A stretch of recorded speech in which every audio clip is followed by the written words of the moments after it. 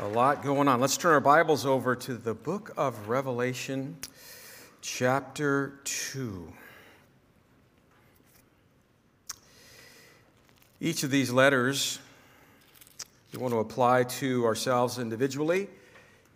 They end with, all 7 of them, he who has an ear to hear, let him hear what the Spirit has to say. And then they, of course, need to be applied to the church that Jesus is addressing 2,000 years ago. And then I think we talked about this a lot too, that they also relate to the church generally, like throughout church history. Every era of church history, there is something from these letters we could go, man, this applies. And then uniquely, it's interesting, there's something about each of these messages that Jesus says to these churches that seem to identify with a specific time of church history, not just generally every church applying them, but that seems to be, as we noted, the church in Ephesus relating to that period of time from 33 AD to about 100 AD, the apostolic period from the time the apostles followed Jesus through the book of Acts and then on into the time of their death. John is the last remaining apostle here, writing 95 to 97 AD. Smyrna, we talked about after Ephesus, the post-apostolic age, the 2nd and 3rd century, and then Pergamos is the church that we're going to look at today, relating to the period of church history from around 313 to 600 AD, a period in church history where the church got away from the Word of God, a period where they began to embrace pagan philosophies and began to tolerate things they shouldn't as believers. Idolatry and sexual immorality crept into the church.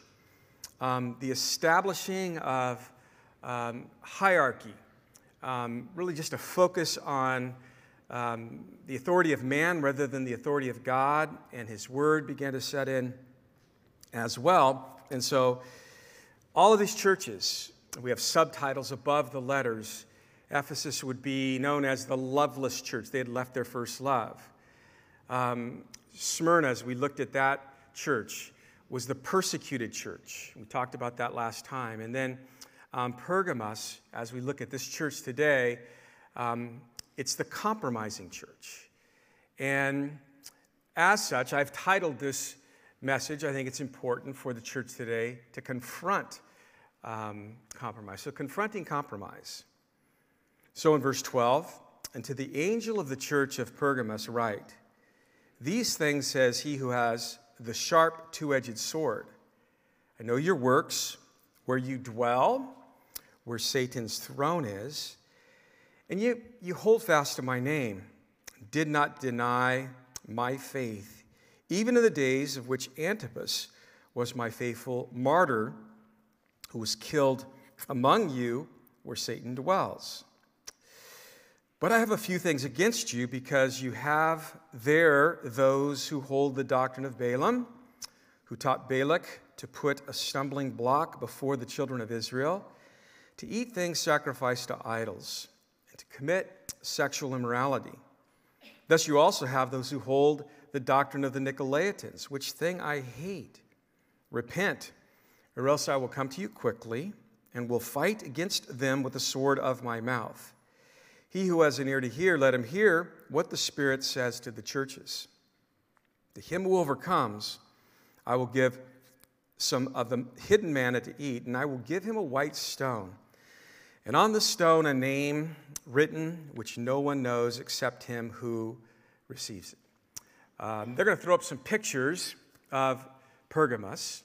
I think they're going to start off with a rendering that would basically depict what it would have looked like 2,000 years ago. It's 45 miles from, that's an ancient one.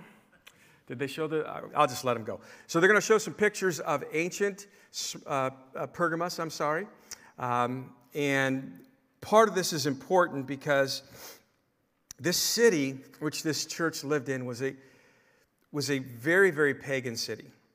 By the 1st century A.D., it was the official center of the imperial cult, having built the first temple in the Roman Empire, erected unto Caesar himself, who claimed to be God and demanded that people would worship him.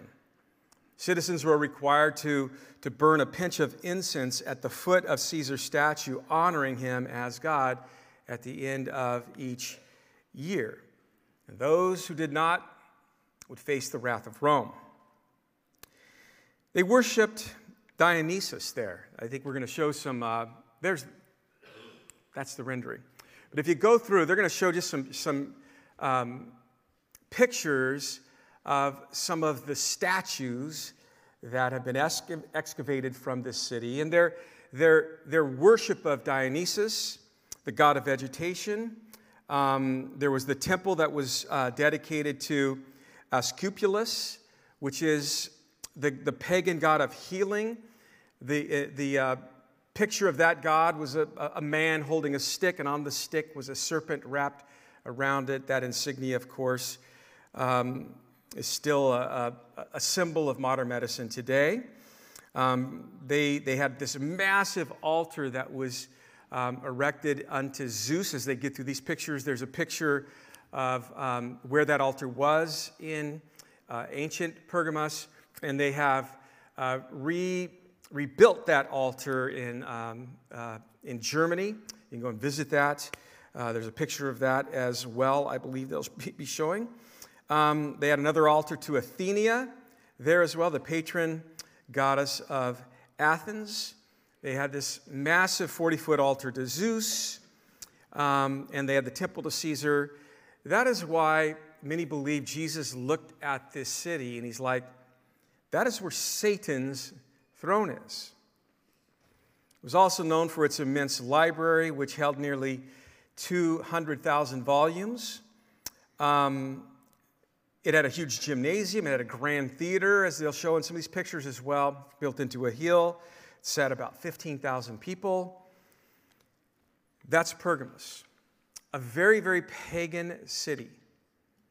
And Jesus starts off his letter to this particular church, and he identifies himself as he who has the sharp, two-edged sword coming out of his mouth. And again, each of these churches, Jesus identifies himself taking one part of the description that John saw of him in that vision in chapter 1. To the church in Ephesus, they needed to know that he was the one that walked among them, the seven candlesticks. In Pergamos, they needed to remember that he was the one that was dead, but is alive and lives forevermore. To this particular group, they needed to remember that he is the one that out of his mouth, comes this two-edged sword. We know in Hebrews chapter 4, the sword represents the Word of God. The Word of God is living and sharper and powerful and then sharper than any two-edged sword. Again, the image here of a sword coming out of the mouth of Jesus points back to Isaiah's prophecy concerning the Messiah, Isaiah 11, verse 4. But with righteousness he shall judge the poor and decide with equity for the meek of the earth. He shall strike the earth with the rod of his mouth. And so Isaiah saw him as the righteous judge who would bring a peaceable kingdom. But to bring it, he would strike the earth, as it says here, with the rod of his mouth. Again, speaking of the judgment of God. The sword from Christ's mouth symbolizes the verbal pronouncement of judgment. And he wanted this church that, as we're going to see, had some issues of compromise to understand, look, I'm going to deal with that if you don't deal with that.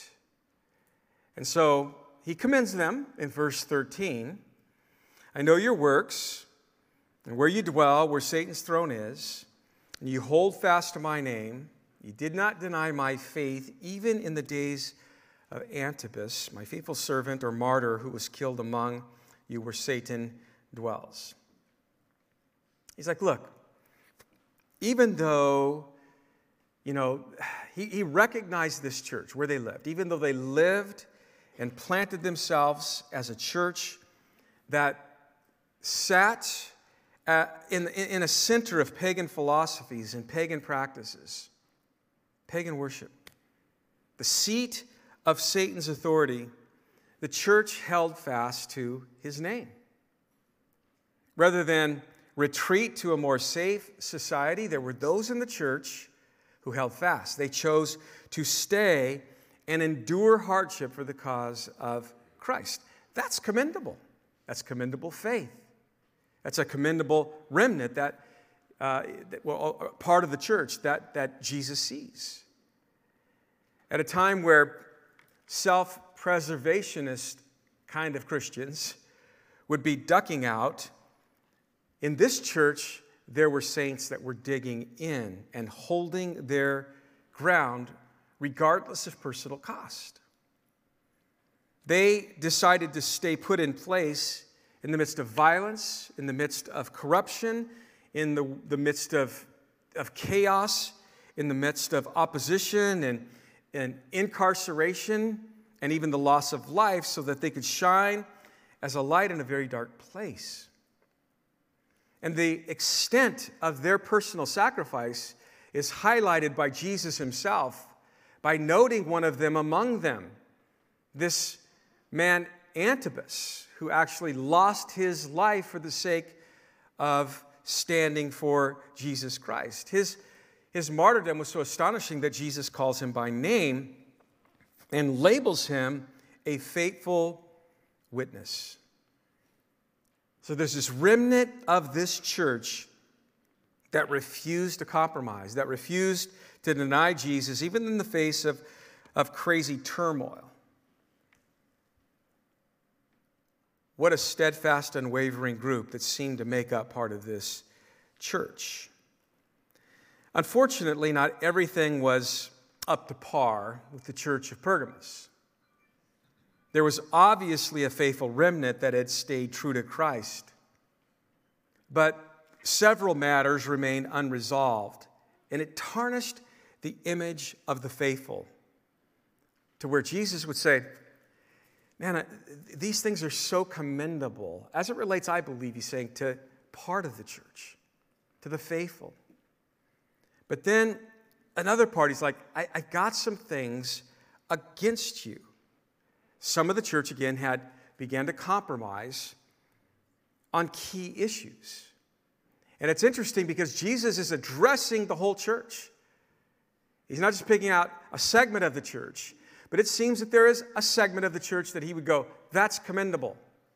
You're faithful. And then there was something about this church, a segment, I believe, of the church to where he's like, hey, you're not so faithful. I've got some things against you. And at the top of the list, number one, they tolerated the false doctrine of Balaam. They tolerated it. They didn't deal with it. We read about Balaam initially in the book of Numbers, chapter 22, 23, and then chapter 31 again. But he was this gifted prophet. The nation of Israel had come into the promised land. They're in the wilderness setting. There had been a victory or two accredited to them. And there was a city that lied ahead. And there was a king by the name of Balak, not to be confused with the prophet Balaam. Balaam is a prophet. He's part of the nation of Israel. Balak is a king of the Moabites. And he had heard about these people and their victories.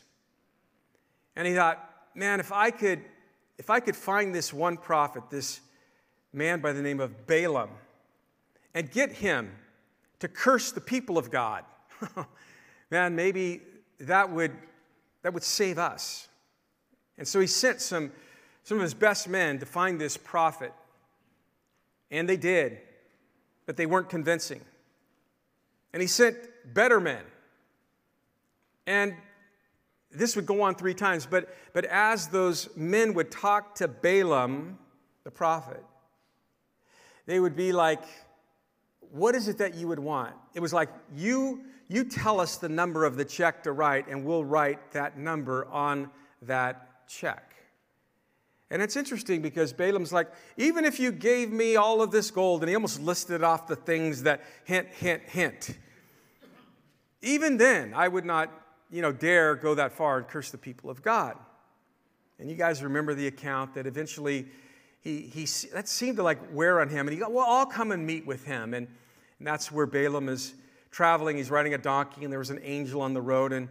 And the donkey sees the angel, but Balaam did not. And you guys remember that account. And the donkey stops. He's beating the donkey. And the donkey stops again. Another stop. He's beating the donkey. And finally, the Lord allowed the donkey to talk. Has anybody had a donkey talk in their life,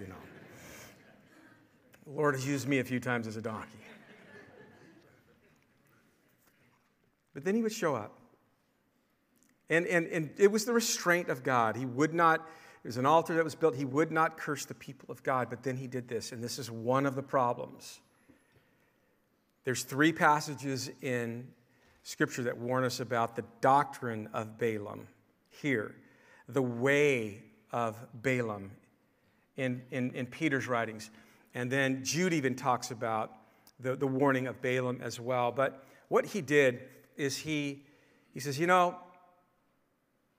I won't curse them, but if you were to get your Moabite women all dolled up, I know that the young Israeli men would buy in.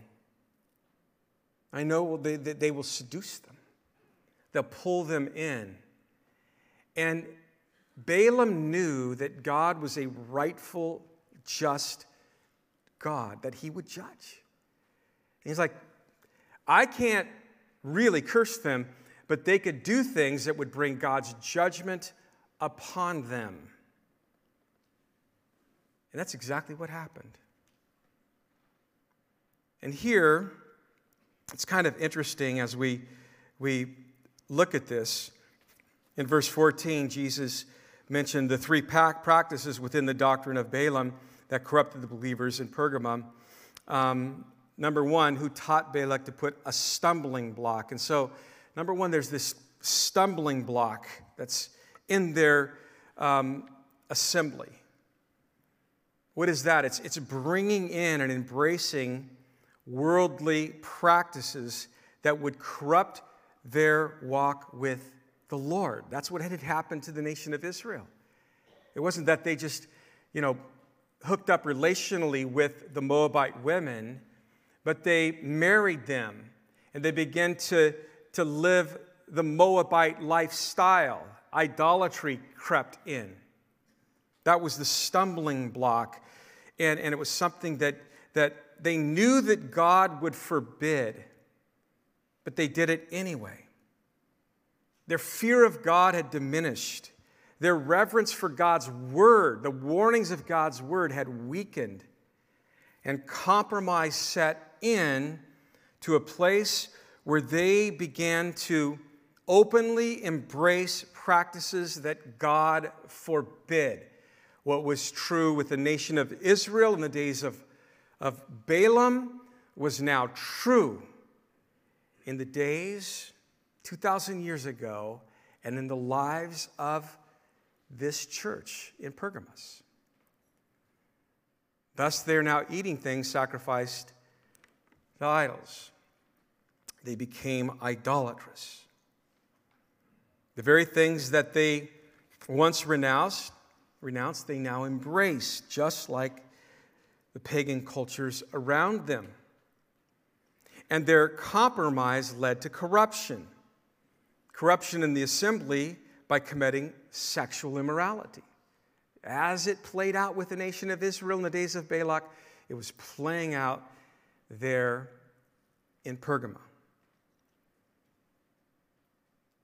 We were warned against the doctrine of Balaam 3 times in Scriptures again. Jesus, beware of their doctrine. Jude, beware of the way. Peter tells us to beware of of his greed, of getting to a place where you could be, where something about you and your walk with God, you would sell out. What part of God's word do you know and hold true to? But as time would come, other influences, greater voices, are going to change how you think. And you would sell out. That's the idea. In 2 Peter, Peter was talking about that.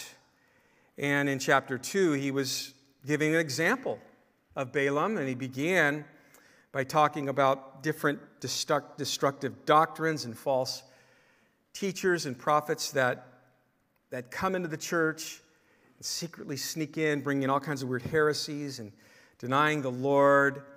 And many would follow, he says, their destructive ways. And he would say, by covetousness, they would exploit the church with very deceptive words. And then he talked about the doom of the false teachers in verses 4 through 11. But he also tied the followers, those that believed the false teachers and the false teachings that crept into the church.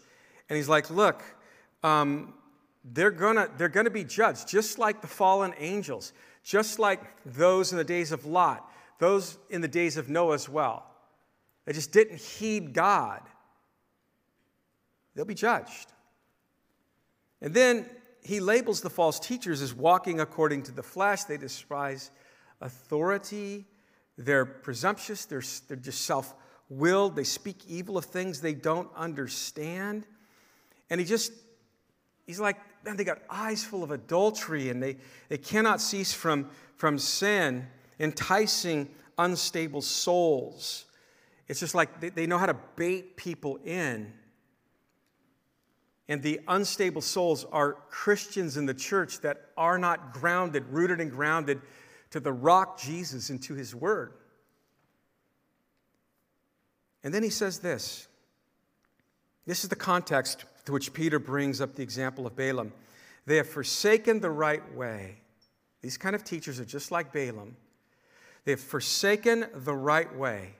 And it doesn't need to be a person behind a pulpit. It can be anybody in the body of Christ that is trying to influence people to listen to the pagan philosophies of our day.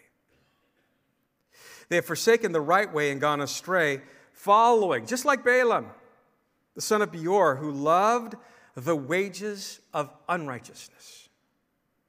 There's something outside of God's will. There's something outside of God's word. Although he knew God's word and he knew God's will, there was something that the world offered him that he bought into, and he compromised.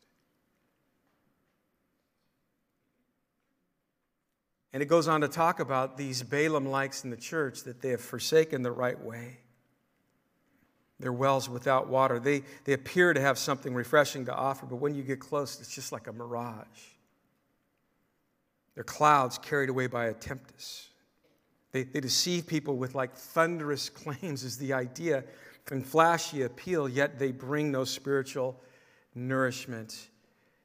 It's just a useless mist. For whom is reserved the blackness of darkness forever, Peter says. They claim to lead people into the light, but those who follow them end up in the same place, in darkness. While they promise them liberty, they themselves are slaves of corruption. For by whom a person is overcome, by him also he is brought into bondage. So beware of the way of Balaam. Beware of the abuse of Balaam, the doctrine of Balaam. And again, the issue wasn't simply that such false teachers and their sinful teaching sprang up in their midst. Every church experiences sin and rebellion. Jesus' rebuke was directed towards the believers in the church who failed to take action against that. They tolerated it. They embraced it. And it doesn't take long for the practice of compromise to become a pattern of compromise. Not only did the church in Pergamos put up with the Balaamites without rebuke, they also accepted the Nicolaitans. Verse 15, thus you also have those who hold the doctrine of the Nicolaitans, which thing I hate. Jesus had mentioned the Nicolaitans earlier in his church, in his letter to the church in Ephesus in chapter 2, but he commended them for their position towards the Nicolaitans. They hated the deeds of the Nicolaitans.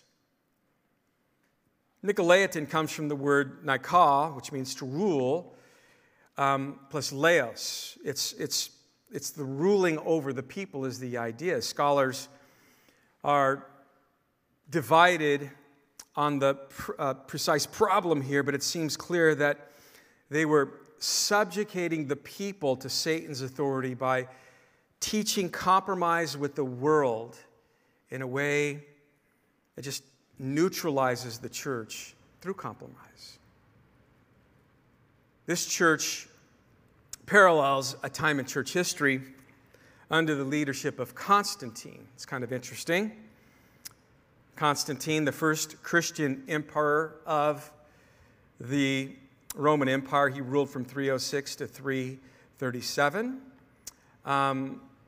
He saw the first two letters of Christ's name in a dream, and it was before a major battle, and he had those letters inscribed on all of the soldiers' shields, and he began to favor Christianity. But over time, Constantine would tolerate paganism, and he would allow many of just pagan themes to be engraved on his coins. And he compromised, and he got away from the Word of God. And there were many in the church that followed his lead. And so the following 3 centuries, there was increasing corruption in the church. More and more, they were getting away from the Word of God and attempting to combine Christian theology with pagan philosophy. And as a result, the church became it was powerless. It was carnal. They lost hope and excitement for the return of Jesus Christ. They became worldly, idolatrous, materialistic. There was a time in church history where they introduced statues and carvings of Moses and Jesus and Mary, and they became part of the church structure. They began to worship those images. Jesus commends Christians in Ephesus for hating the deeds of the Nicolaitans, but he rebukes Christians in Pergamos for holding the doctrine of the Nicolaitans. They compromised doctrine and morality, probably for the sake of peace and unity in the church. Listen, compromise can be a good thing. How many of you guys know in marriage sometimes you need to compromise? If you're happily married, if you're a husband and your wife raised her hand right now, you've compromised. She's like, yeah, we've done that. If she didn't, you haven't. And she ain't giving in. But there's some good reasons to compromise in the sense of a marriage. I believe in the workplace. There are times when people don't agree, and let's find some middle ground here. I think we need to do this a little bit more as it relates to the political world. Let's find some compromise. What's best for the people? What's best for the business? What's best for the marriage?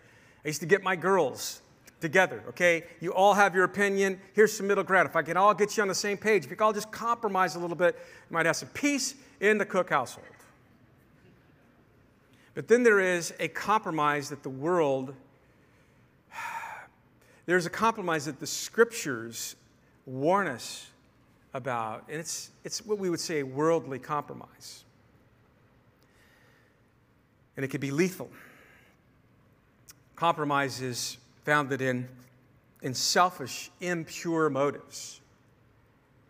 It lets go of what is moral and it gravitates towards what is immoral. In the Christian life, compromise surrenders truth to a lie.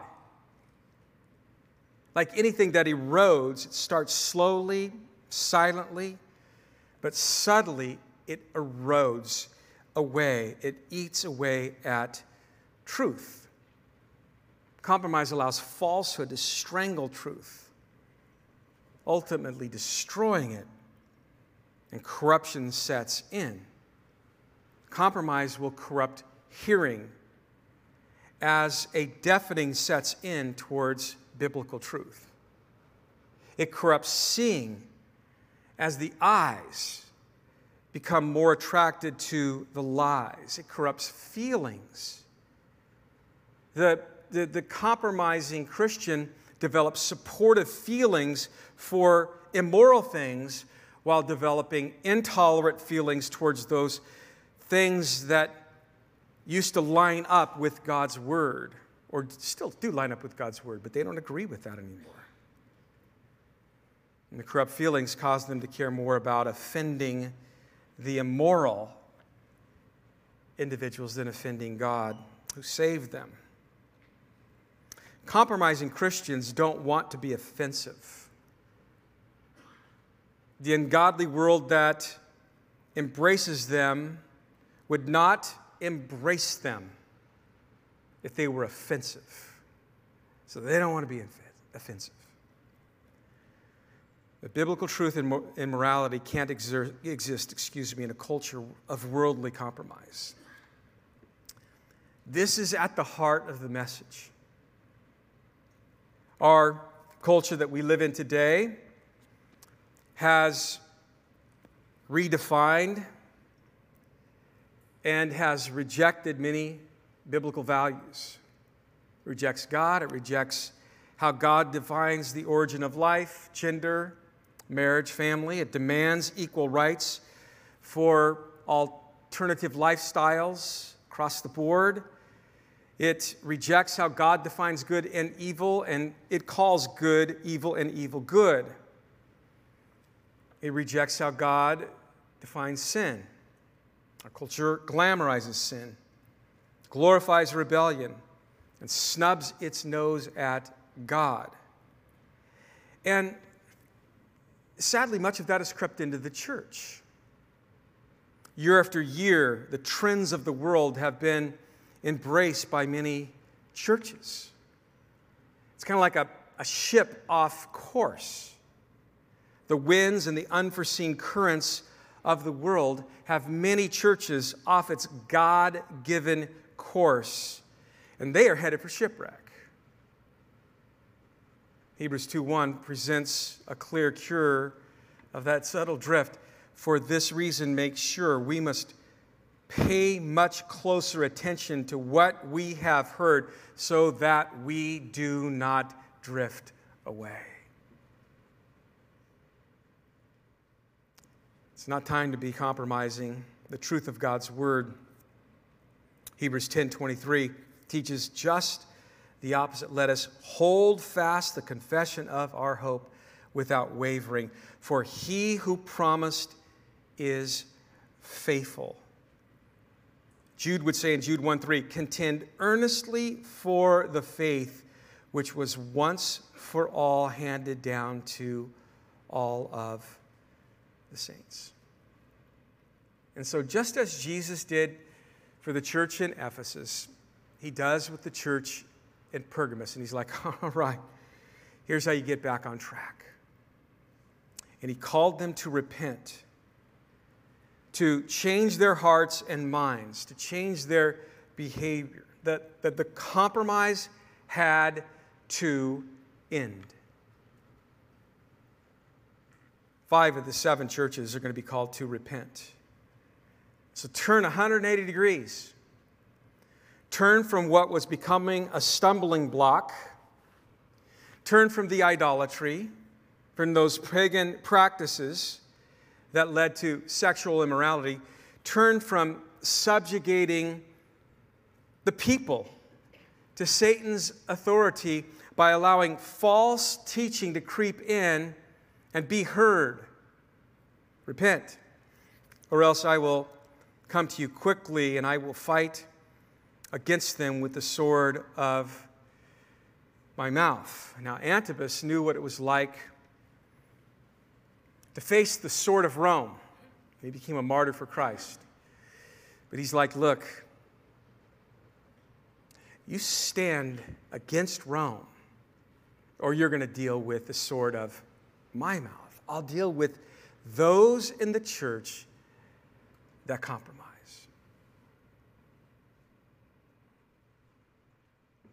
For a week, I've looked at the scripture and I'm like, where do I start? If I was to give some examples right now, Lord, where do I start? And I'm not indicting our church, not indicting you.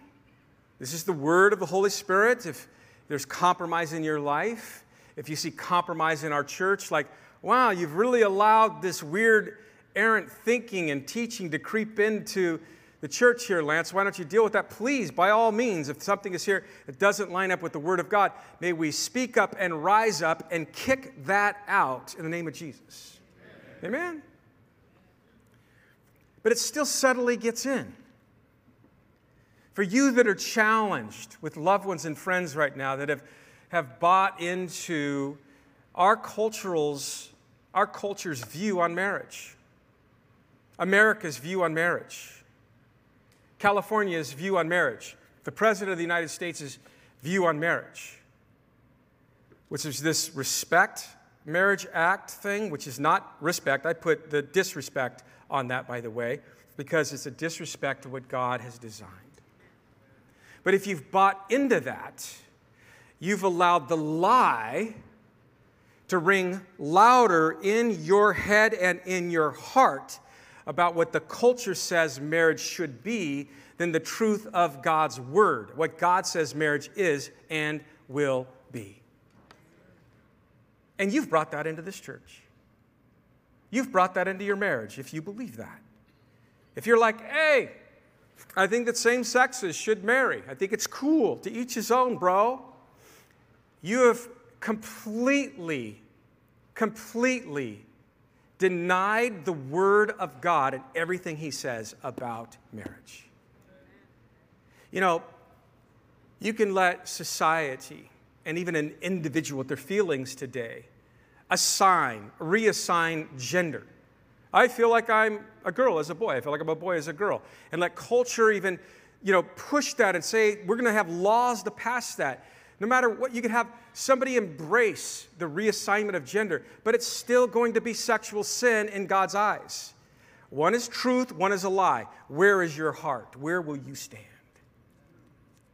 And I could stand up here for probably an hour and go issue after issue after issue, where the enemy is trying to find the Balaams of our day that could be bought. Where the enemy, Satan himself, California, I think he would say, where Satan's throne dwells. In America, where Satan's throne dwells. We say, wow, you're getting pretty intense. This is intense. The battle lines are being formed. I find it fascinating. We go through the book of Daniel. And just 3 Hebrew guys, 3 really just bros. And, the king's like, okay, you're in my kingdom now. I've brought you into my world now. And, Nebuchadnezzar, he was no slouch. This guy was serious. He could take your life. And he's like, he appointed these guys daily provisions of wine and drink, and then wanted to have them trained in the ways of Babylon for 3 years. And now from among them, all these guys, there were the sons of Judah named Daniel, which is Hananiah, Mishael, and Azariah.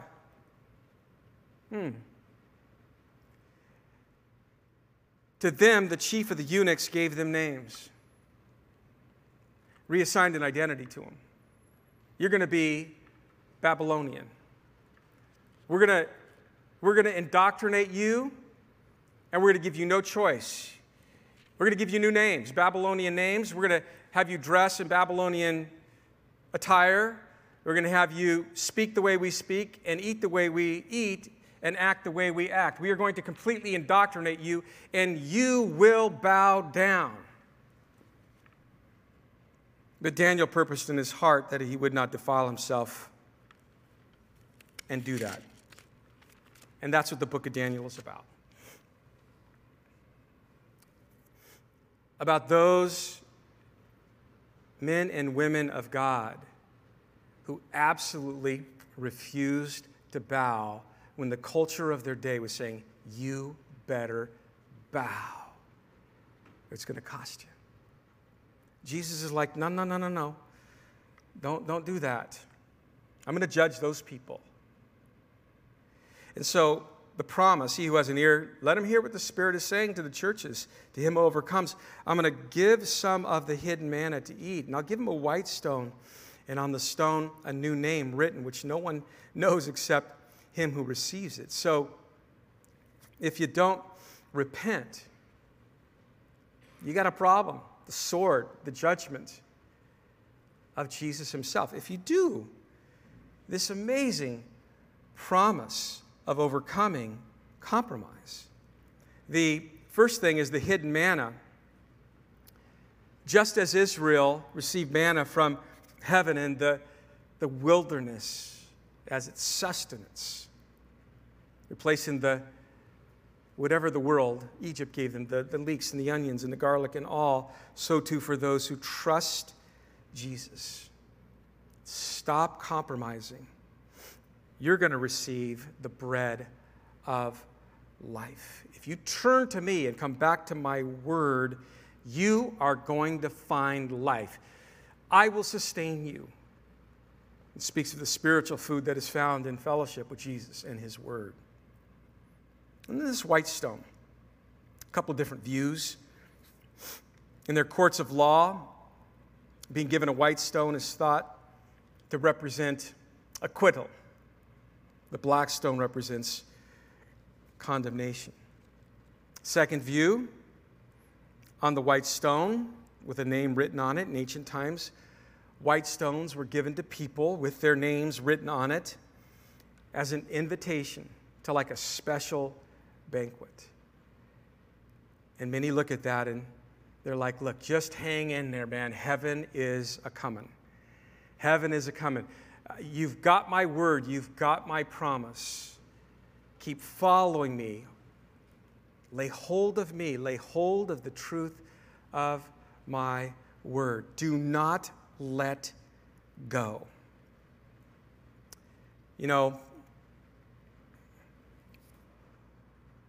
I was mindful of this scripture, and I want to close with this scripture. As do you not know that the unrighteous will not inherit the kingdom of God? And I think about this and all the people around my life that I talk to and I encounter. Do not be deceived. Neither fornicators, nor idolaters, nor adulterers, nor homosexuals, nor sodomites, nor thieves, nor covetous, nor drunkards, nor revilers, nor extortioners will inherit the kingdom of God. And then I love this because in verse 11 of 1 Corinthians 6, he says, and such were some of you. Can I hear an amen? Amen. Such were some of you, but you were washed and you were sanctified and you were justified in the name of the Lord Jesus Christ by the Spirit of our God. You know, there are some truths in the Scriptures that are just hard to hear. Yeah. There's some truths in the Scriptures that are hard to share with others. But this amazing, loving God has shared these truths with us. You see, the world that we are living in today, if they rule God out, this is the best that they have. You understand that?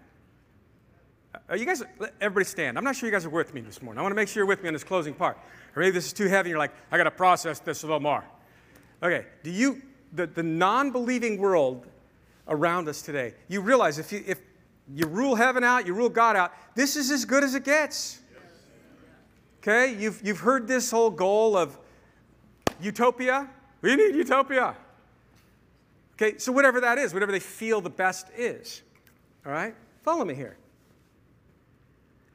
God wants us to enjoy this place. He's given us marriage to enjoy. He's given us this earth to enjoy. There's so much of this earth to be enjoyed. But we are fallen.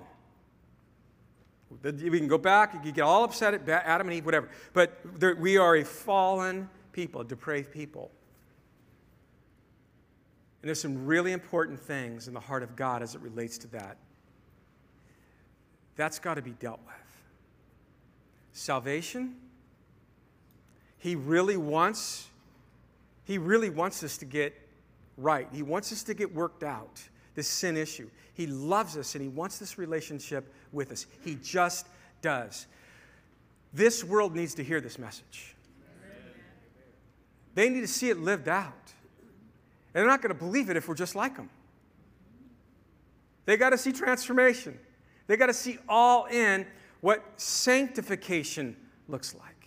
That's the daily, ongoing work of Jesus Christ, cleansing me and making me more like Him. It's not like these topics are so politically charged. This topic of marriage, the topic of gender, the topic of equality, just all of these, all this stuff.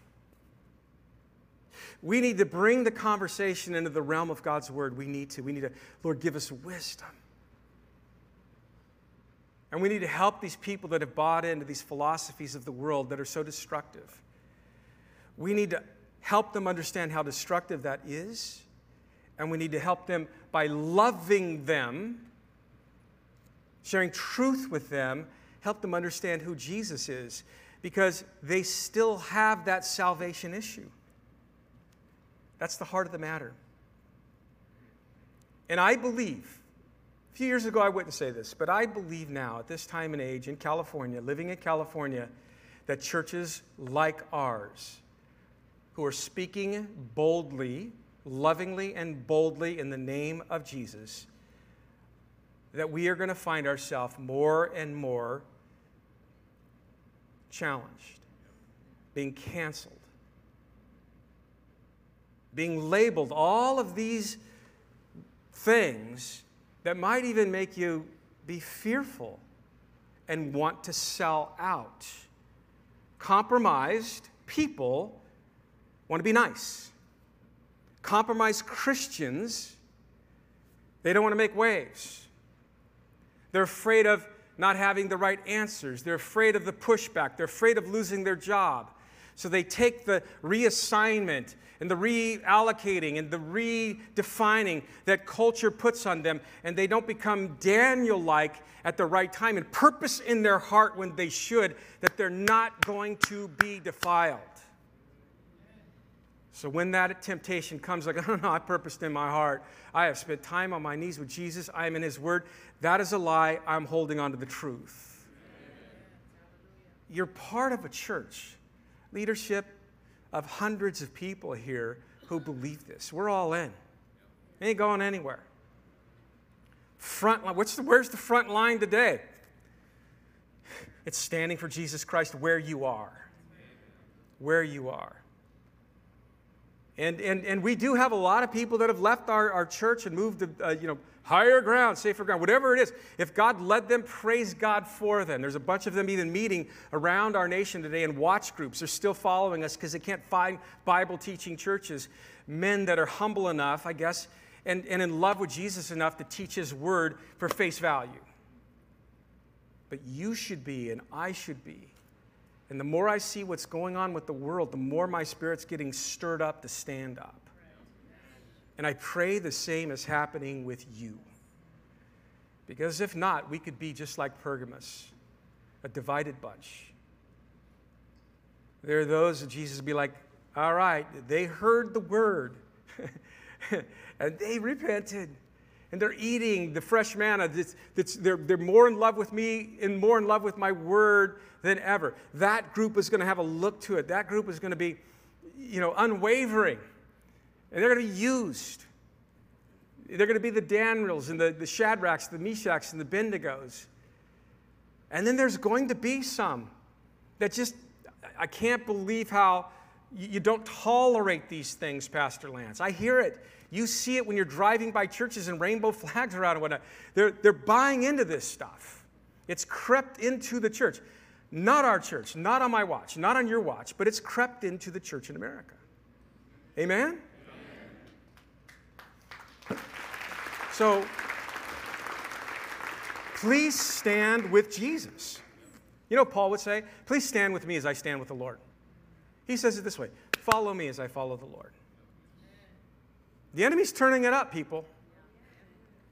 And I hope we're ready. I hope in our hearts we're preparing ourselves. And this isn't a call to some sort of activism. This is a call, it's a spiritual call. It's an eternal call. It's a kingdom call. Let's be kingdom kids. Compromise is lethal. It's lethal in your walk. It's lethal in your marriage. It's lethal in your family. And it's lethal in the church. May we see it for what it is. Let the Holy Spirit expose whatever that might be in our own heart, our own life. Oh, I bought into this. I've been accepting this. I've been tolerating this. Repent from that. Turn from that. And refresh yourself and your walk with Jesus. Father, use your word this morning in our hearts to wake us up where that needs to be. Stand us up, Lord, where that needs to be. And we ask, as the enemy is trying to do what he's doing to just remove you from our culture, that we would have this strength, this inner strength, knowing that greater are you that's within us than he that's within the world. We love you, Jesus. We pray this in your name. Amen and amen. God bless you guys.